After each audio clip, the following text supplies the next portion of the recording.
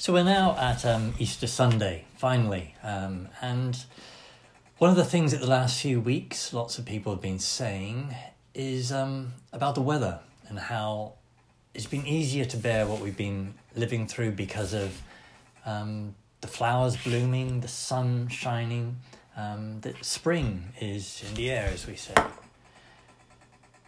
That new life, when we see it, gives us hope. That nature is full of life. It has a natural dynamism in it. That there's a natural cycle that when we see death, we expect new life.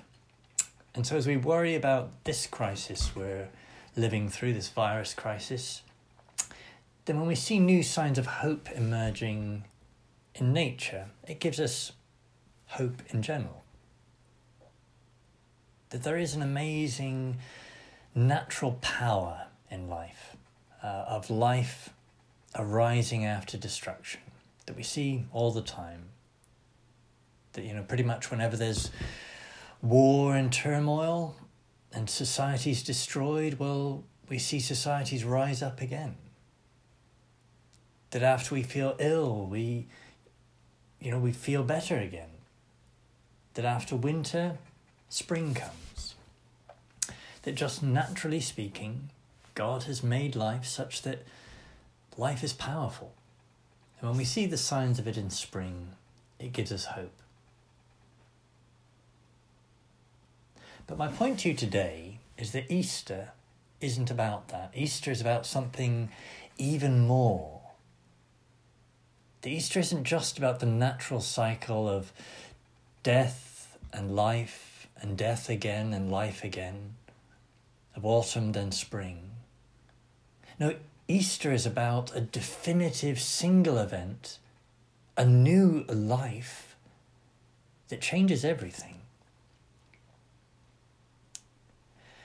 What we recall today is that there was this man from Galilee 2,000 years ago who lived and breathed and walked among us, who showed himself to be more than just a man, who preached in a way that no one else has ever preached. So do you remember the passage in John's Gospel where the soldiers are first sent to arrest him?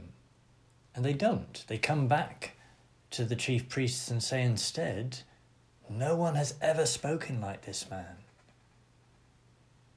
But it wasn't just his teaching. He worked miracles and signs and wonders. He healed people. That he showed himself by so much of what he did to be God among us.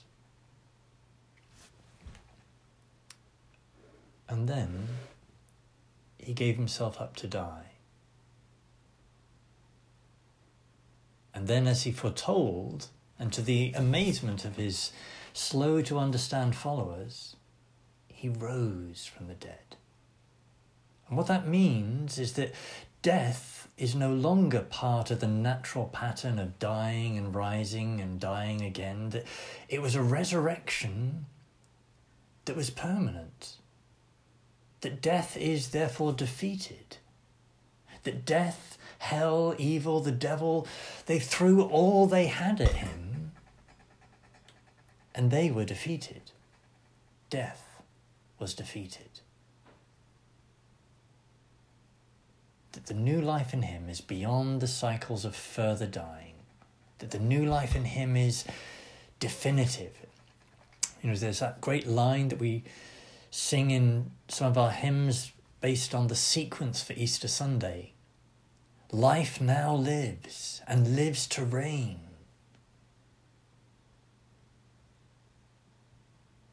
So, to conclude, as we look for signs of recovery amid the crisis around us, and as we see signs of the new growth amidst the spring, let's be clear that what was worked in Christ is a new life beyond all such other categories.